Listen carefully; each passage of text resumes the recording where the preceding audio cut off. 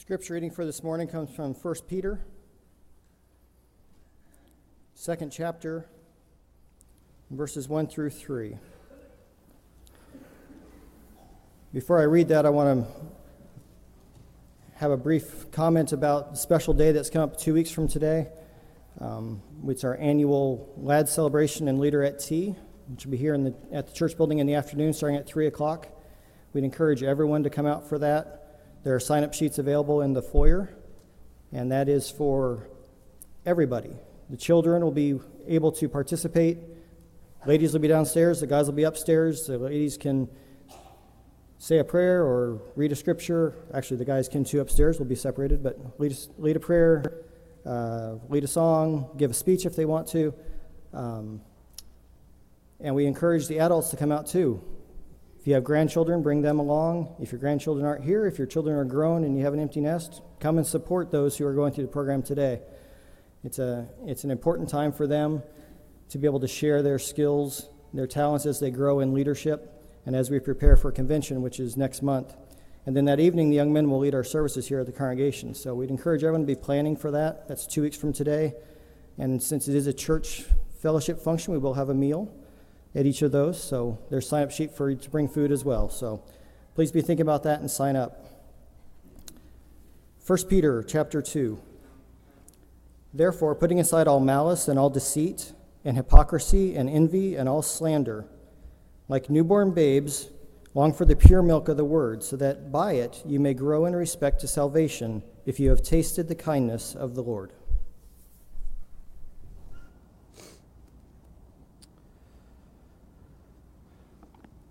So a newlywed couple moved into a new house, and the next morning after they moved in, the young wife noticed her neighbor putting the clothes out on the line to dry.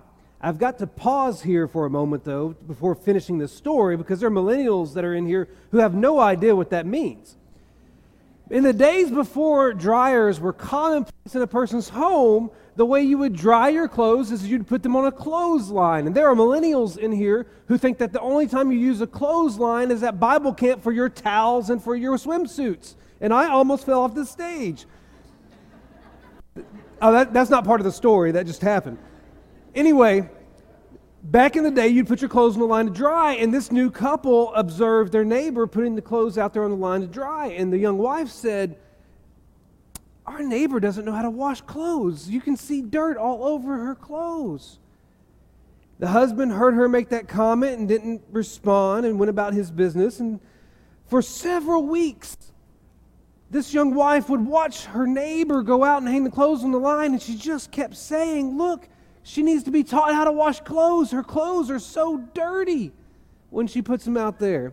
And then one morning she woke up, and as she sat around the table eating breakfast, she observed the neighbor putting some clothes out on the line to dry. And she called her husband in there and said, "Hey, she's finally learned how to wash clothes. Her clothes don't look dirty." And the husband said, "Well, honey, she's always known how to wash clothes. I just happened to get up and wash our window this morning." The point of the story is this, though it's not the funniest story I ever found. The point of the story is this, that sometimes we can be unaware of our own failings, of our own inconsistencies, of our own short-sightedness. See, we've been engaged in this series for some time, these past several weeks, called Blindfolds. And the whole purpose of the series, the premise of the series, is that we can be blind to our own shortcomings. And we've been identifying some of the ways in which we've had such spiritual impairment. We've talked about the blindfold of pride, the blindfold of negativity, the blindfold of prejudice, the blindfold of apathy, and the blindfold of affection. And today we're going to conclude this series with one final blindfold, the blindfold of hypocrisy. Now, we need to define hypocrisy for a moment. I know we all recognize it when we see it, but let's work on a definition here. Because the word that is translated hypocrite or hypocrisy throughout the Bible comes from a term that used to refer to an actor. The term hypocrite used to refer to an actor because an actor would portray somebody he is or is not when he's on stage. And so originally the term hypocrite meant an actor. But over time, the term hypocrite took on another meaning. Over time, the term hypocrite began to refer to any person who was wearing a figurative mask, or refer to a person who is pretending to be something he is not. As a result, the term hypocrite came to be associated with dishonesty, a lack of integrity, and contradictory behavior. And that's the meaning of hypocrisy that we come across when we see it in Scripture. As Christians, we are consistently instructed to eliminate hypocrisy. We are called to love without hypocrisy in Romans chapter 12 and verse 9. We are called to pursue the wisdom from above which lacks hypocrisy in James chapter 3 and verse 17. And we are instructed, as we read just a moment ago, to rid ourselves of all hypocrisy in 1 Peter chapter 2. So we can understand what hypocrisy is, but we can understand that we need to get rid of it, and we need to talk about why we have to get rid of it. One reason we need to get rid of hypocrisy is because it is deceptive. Did you notice in our scripture reading that Peter not only instructed us to rid ourselves of all hypocrisy, but also all deceit? That's because at its heart, hypocrisy is the practice of deception. It's pretending to be something you're not, either to prevent exposure, in other words, to cover up sin that needs to be corrected, or it exists to receive adulation. In other words, making yourself appear better than you actually are. And Scripture is very clear that deceit is unacceptable in the life of a Christian. For example, we're instructed in Ephesians chapter 4, verses 22 through 25, we're instructed to put off our old selves which belong to our former manner of life and to put on the new self that's created after the likeness of God. And when Paul explains this, he gives some examples of what needs to be removed from our new selves. And in verse 25 of Ephesians 4, he indicated that in order to put on the new self, we must put away falsehood. Since hypocrisy is a form of deceit, a form of falsehood, that means hypocrisy has no place in the new life that one begins as a follower of Christ. But that's not the only reason we should rid ourselves of hypocrisy. We must also rid ourselves of hypocrisy because hypocrisy is condemned in Scripture. In Matthew chapter 24, Jesus told a parable. It was a parable about a faithful steward and an evil steward. And Jesus made a comparison between the two, noting that the difference between them was their preparation. One was prepared, the other was not. Prepared particularly for their master's return. The evil steward was unprepared. He was acting immorally and unethically, and when the master returned unexpectedly and caught him in such activity, and Jesus stated in Matthew chapter 24 and verse 51 that the consequence of his actions or that he would be cut in pieces and put with the hypocrites, where there will be weeping and gnashing of teeth. Now, I share that parable because it identifies the consequence of hypocrisy, that you will be put in a place where there is weeping and gnashing of teeth. And when you go and study that terminology, that reference to weeping and gnashing of teeth, it's very interesting throughout the teachings of Jesus because that's the same place. The place the hypocrites go where there's weeping and gnashing of teeth, it's the same place where the garmentless attendee of the wedding feast was sent in Matthew chapter 22. It's the same place where the weeds who represented sinners and lawbreakers in Matthew chapter 13 were sent. And it's the same place where the worthless one-talent man in Matthew chapter 25 was sent. And throughout Scripture, this place, the place where there's weeping and gnashing of teeth, is consistently juxtaposed with heaven. So as a result, Scripture indicates that those guilty of hypocrisy, the hypocrites, receive eternal punishment in hell. And so we need to understand that hypocrisy has no place in the life of a Christian because it is deceitful and because it is condemned. Therefore, we've got to get rid of hypocrisy. But the problem is we don't always realize when we're hypocrites. We're not always aware of our hypocrisy. We don't always see it. And so today we want to call out the blindfold of hypocrisy, because that might be the blindfold that we need to remove right now. And though there are more than 4 ways to be blindfolded by hypocrisy, I want to emphasize these 4 today. The first is that we are blindfolded by hypocrisy when we seek to glorify self rather than God. You've heard this before. You know that the Christian life is not about ourselves, it's about God. But sometimes our motivations can be off. Sometimes, even though we know that our lives aren't centered around us, but they revolve around God, it's still very easy for the reason we do what we do to be for our self-glory. There's this occasion in Matthew chapter 6 where Jesus is teaching in the midst of the Sermon on the Mount, where he issues this warning. He says, "Beware of practicing your righteousness before other people in order to be seen by them, for then you will have no reward from your Father who is in heaven." And in that passage, he goes on to to indicate that drawing attention to yourself might take place in the form of prayer, might take place in the form of your giving, might take place in the form of your fasting. And he says that those who draw attention to themselves when they give or when they pray or when they fast, they're hypocrites. In other words, Jesus identified hypocrisy as the act of publicly exhibiting your faith for the expressed purpose of drawing attention to yourself, of receiving recognition. So hypocrisy occurs when our obedience is not based on or not motivated by our love for God, but motivated by our need for attention. And Jesus indicated that those who do such things for their own recognition, they've already received their reward. That recognition is their reward. And that insinuates that there's not an eternal reward awaiting them.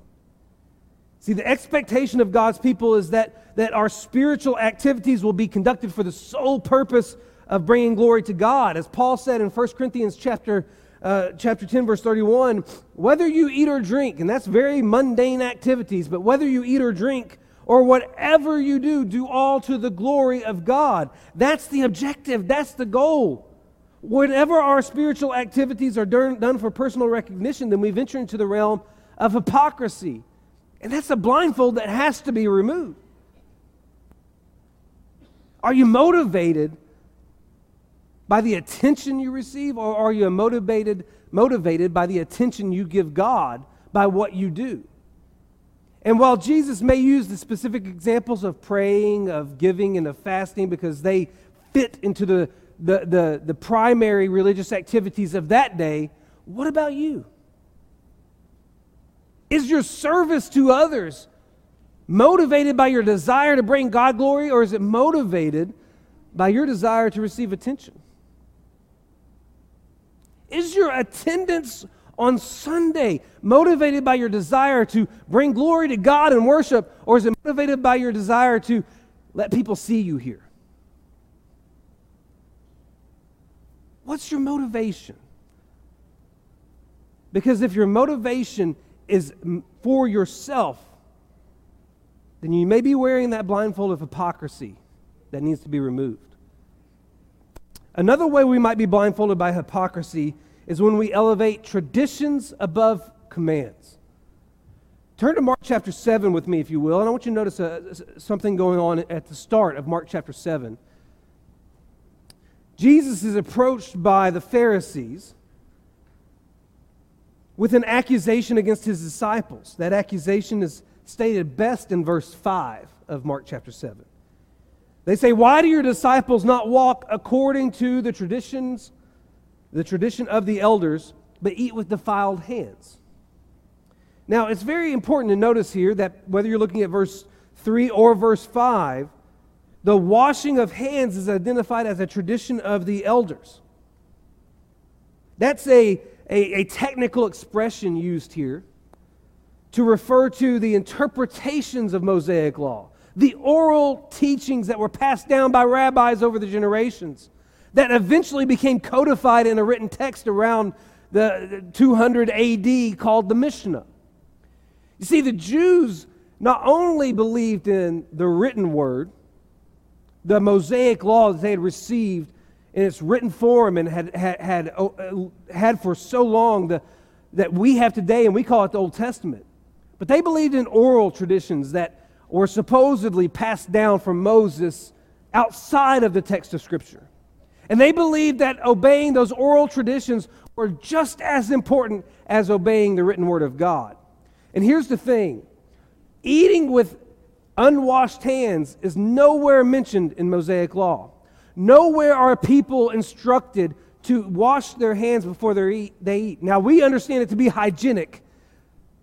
They understand it to be a ritual that you had to do. But God did not mandate that. God did mandate some washings. For instance, a priest was mandated to wash his hands and feet before he entered the tabernacle or before he performed a sacrifice on the altar. And if you came in contact with something that was unclean, like a dead body, you would have to wash yourself as part of a cleansing ritual to make yourself clean. And there was some layer of hygiene to that process. If you were found to have leprosy, and that leprosy went away, you would have to go through some cleansing rituals and things like that. But nowhere under Mosaic law, nowhere in the Old Testament did God say you had to wash your hands before you eat. So that's not a commandment. But the Pharisees made it an obligation. Through their traditions, through the oral traditions of rabbis, they taught that you have to wash your hands before you eat, or else you're a sinner. And Jesus here, if you look at verse 6 of Mark chapter 7, he calls them hypocrites. And why did he call them hypocrites?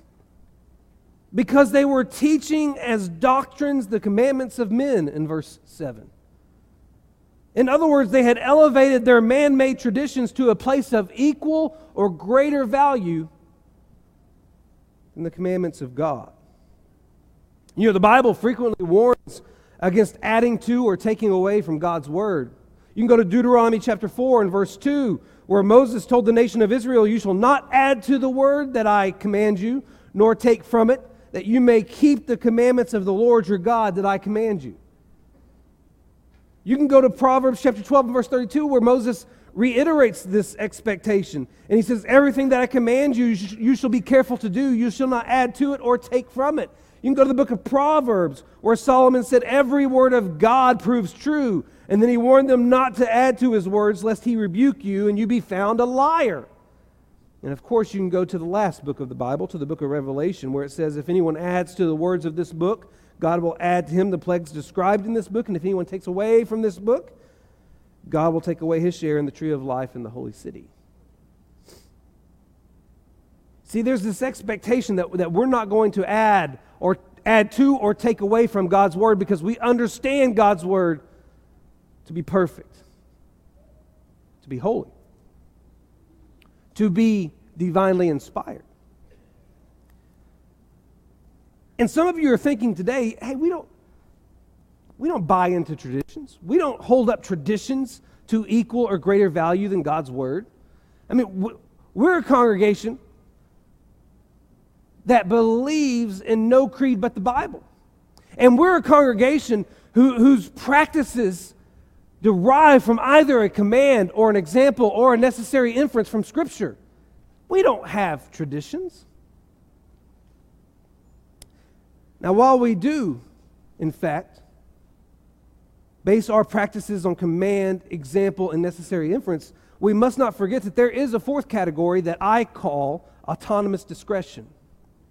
And what I mean by that is that there are areas in which our practices are determined by the leadership of our congregation.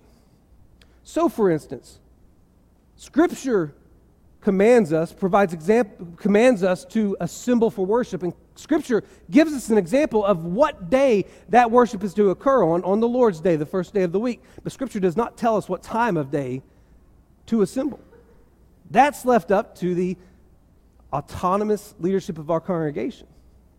And they decided that 10 o'clock's a great time, right? You know what Scripture doesn't mandate? And please hear me out on all this before you start sending the hate emails. I know you can type an email out there right now, but you got to listen to the whole thing before you send it, please. And don't get my termination letter ready, elders. Let me finish. Scripture does not mandate we meet twice on Sunday.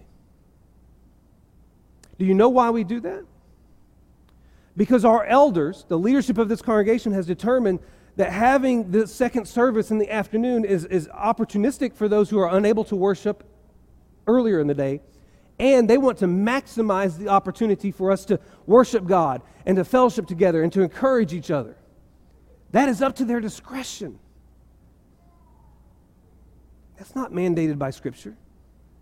So therefore, it falls in the category of a tradition if we believe that failure of another congregation to have that second service is a sin. Then guess what? We're just like the Pharisees. Now, before you write those hate mails, and I get my termination letter in the mail, let me say this. Just because that can fall in the category of tradition does not mean you should ignore it. Because there is a command in Scripture to not forsake the assembling of yourselves together. And guess what? It's up to the discretion of our elders to decide when we should assemble together. And so your failure to be a part of a Sunday evening service is not, oh, hey, it's just a tradition, so it's okay. You are ignoring a command about forsaking the assembly, and you are not honoring your elders by failing to be here. Wait a minute, I don't think I said that correctly. But I think you get the point, right?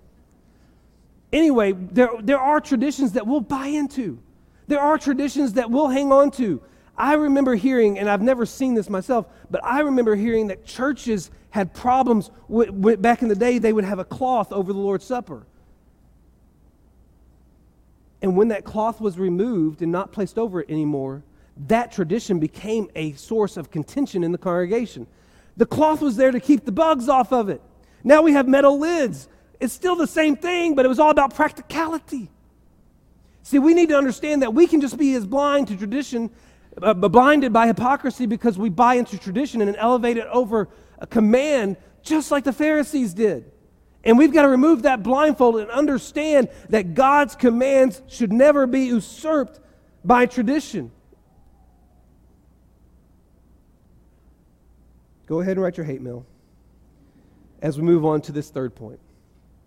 We are blindfolded by hypocrisy when we hold others to a standard that we do not hold ourselves. This takes us back to Matthew chapter 7 in a passage that's quite popular. Judge not that you be not judged. Now, when Jesus declared this, you'll also remember that he pointed out that we may be trying to criticize someone for a speck in their eye when we have a beam in our own eye. Jesus was not teaching against discernment here. Jesus was not saying that we are incapable of spotting someone else's flaws and failures and sins. In fact, elsewhere, he's going to instruct us to judge with right judgment in John chapter 7, verse 24. And as Brother Clower mentioned in his communion remarks, we can read in Matthew chapter 7 how we are to be able to be fruit examiners, that we have that capacity to examine fruit. Jesus is not teaching against discernment here, and he's not telling us that we can't help each other overcome sin. We have Galatians chapter 6 and verse 1 that tells us to bear one another's burdens. We have the ability to not only identify others' sins and failures and flaws, but we have the ability to help them overcome their sins and their failures and their flaws. What Jesus is teaching here is he's telling us to not be so full of pride and so convinced of our own goodness that we criticize others from a position of self-righteousness.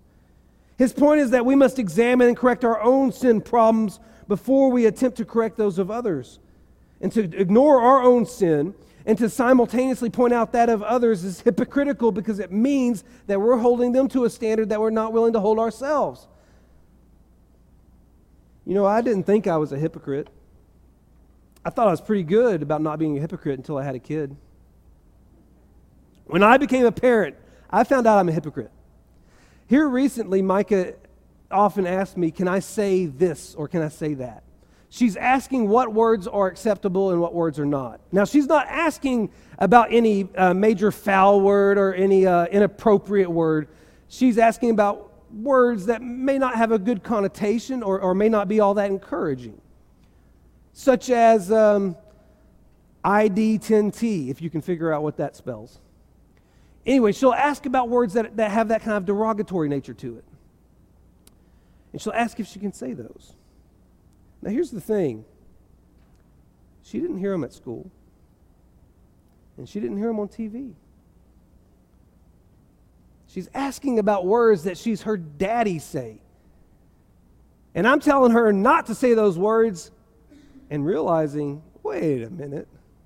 If I don't want her to say those words, I better not say those words. See, parenting is the greatest method of exposing your own hypocrisy that I've ever come across. And yet we are quite capable of this, not just when it comes to our children, but we're capable of this in everyday life. Where we expect somebody else to be pure, but not ourselves. We expect somebody else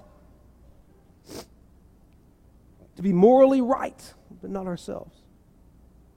We expect everyone else to abstain from all forms of evil, but not ourselves. When we do that, we're wearing a blindfold called hypocrisy. And it's a blindfold we've got to remove. Finally, one fourth way in which we can be blindfolded by hypocrisy is this: when appearance takes precedence over character.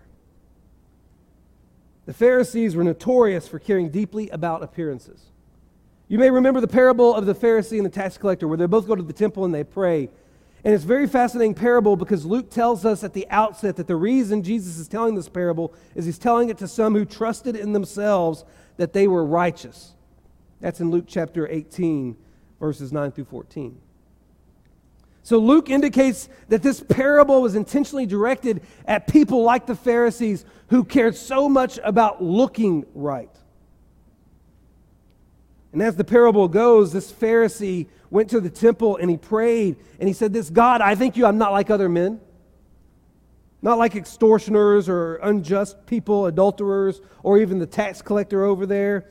And he says, I fast twice. Here's his prayer: I fast twice a week and I give tithes of all I get. That's the extent of his prayer. God, I thank you I'm not like other people. I fast twice a week and I give a tenth of all that I have. Not a very good prayer if you ask me, because nowhere in this prayer does he petition God for help. Nowhere in this prayer does he praise God or seek God's guidance or surrender to God's will. None of those things happen in this prayer. This prayer was all about himself. It was about being heard by other people about how good he is, how righteous he is. Hey, here is my resume, God. You don't need it, but guess what? These people around me, they need to hear it. Because Pharisees were so concerned about their appearance, so much so that Jesus would say in Matthew 23 and verse 27 that they are whitewashed tombs. You know, that metaphor is not lost on us. Jesus is saying that they may look good on the outside, but on the inside, they are disgusting. And why is he saying that about them? If you look at Matthew chapter 23 and verse 28, Jesus says because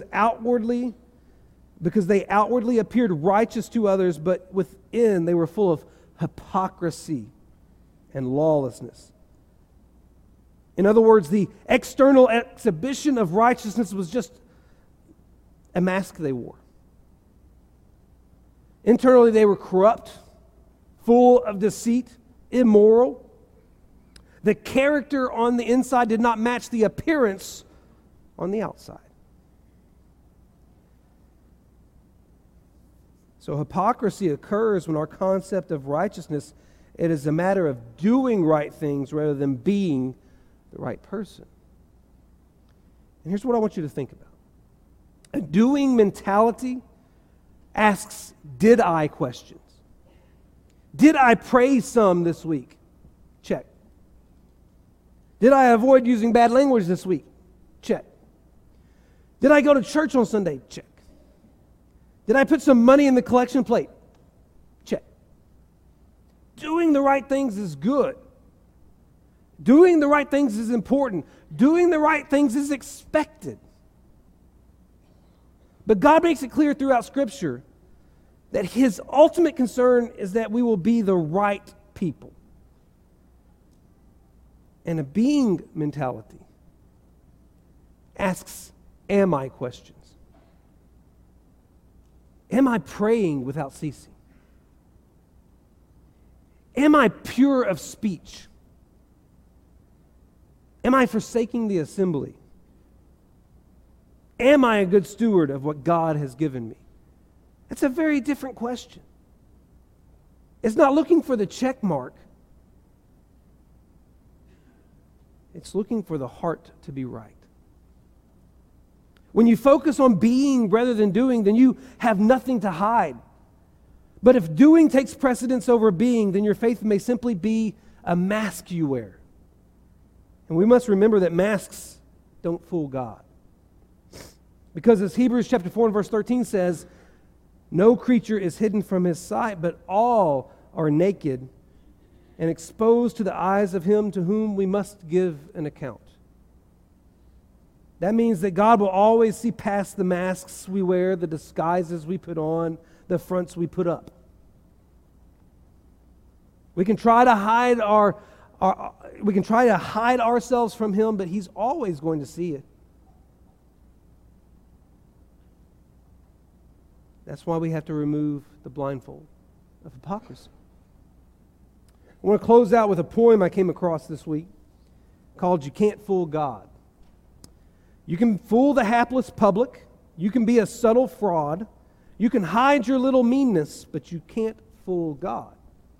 You can advertise your virtues. You can self-achievement laud. You can load yourself with riches, but you can't fool God.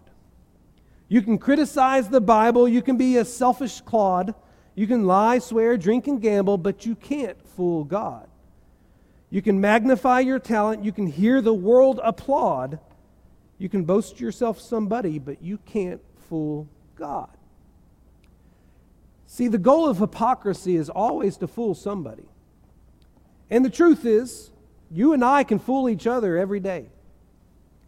You and I can fool every human being there is. You and I can fool many, many people, but we can never fool God.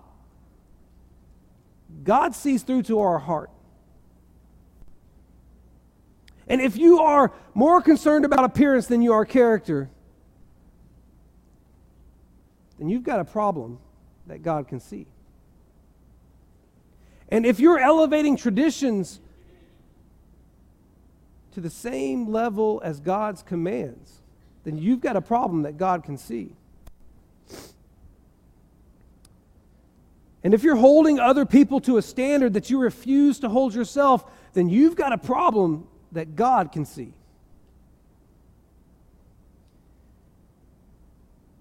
And if everything you do is about bringing glory to yourself more than it is glory to God, then you've got a problem that God can see. I may not be able to see it. The elders may not be able to see it. Your family may not be able to see it. But God sees it. And God sees exactly what you need right now. God knows what correction you need to make. God knows what sins abound in your life. God knows where you need to change.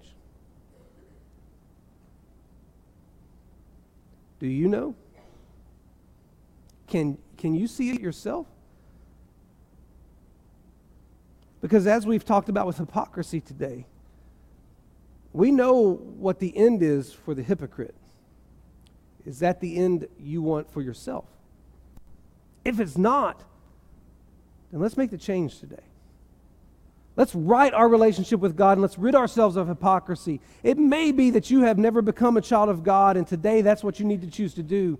That you need to confess your faith that Jesus Christ is the risen Son of God, and you need to repent of your sins and be immersed in water for the forgiveness of those sins. But it may be that you need to admit that you've struggled with hypocrisy or any other sin since you're becoming a child of God. And you need to rid yourself of it. You need to confess that sin. And you need to seek His forgiveness. Whatever your need is today, we're gathered here so that we can make sure that we're right with the one who will judge us in the end. If you need to respond to the invitation, we invite you to come while together we stand and sing.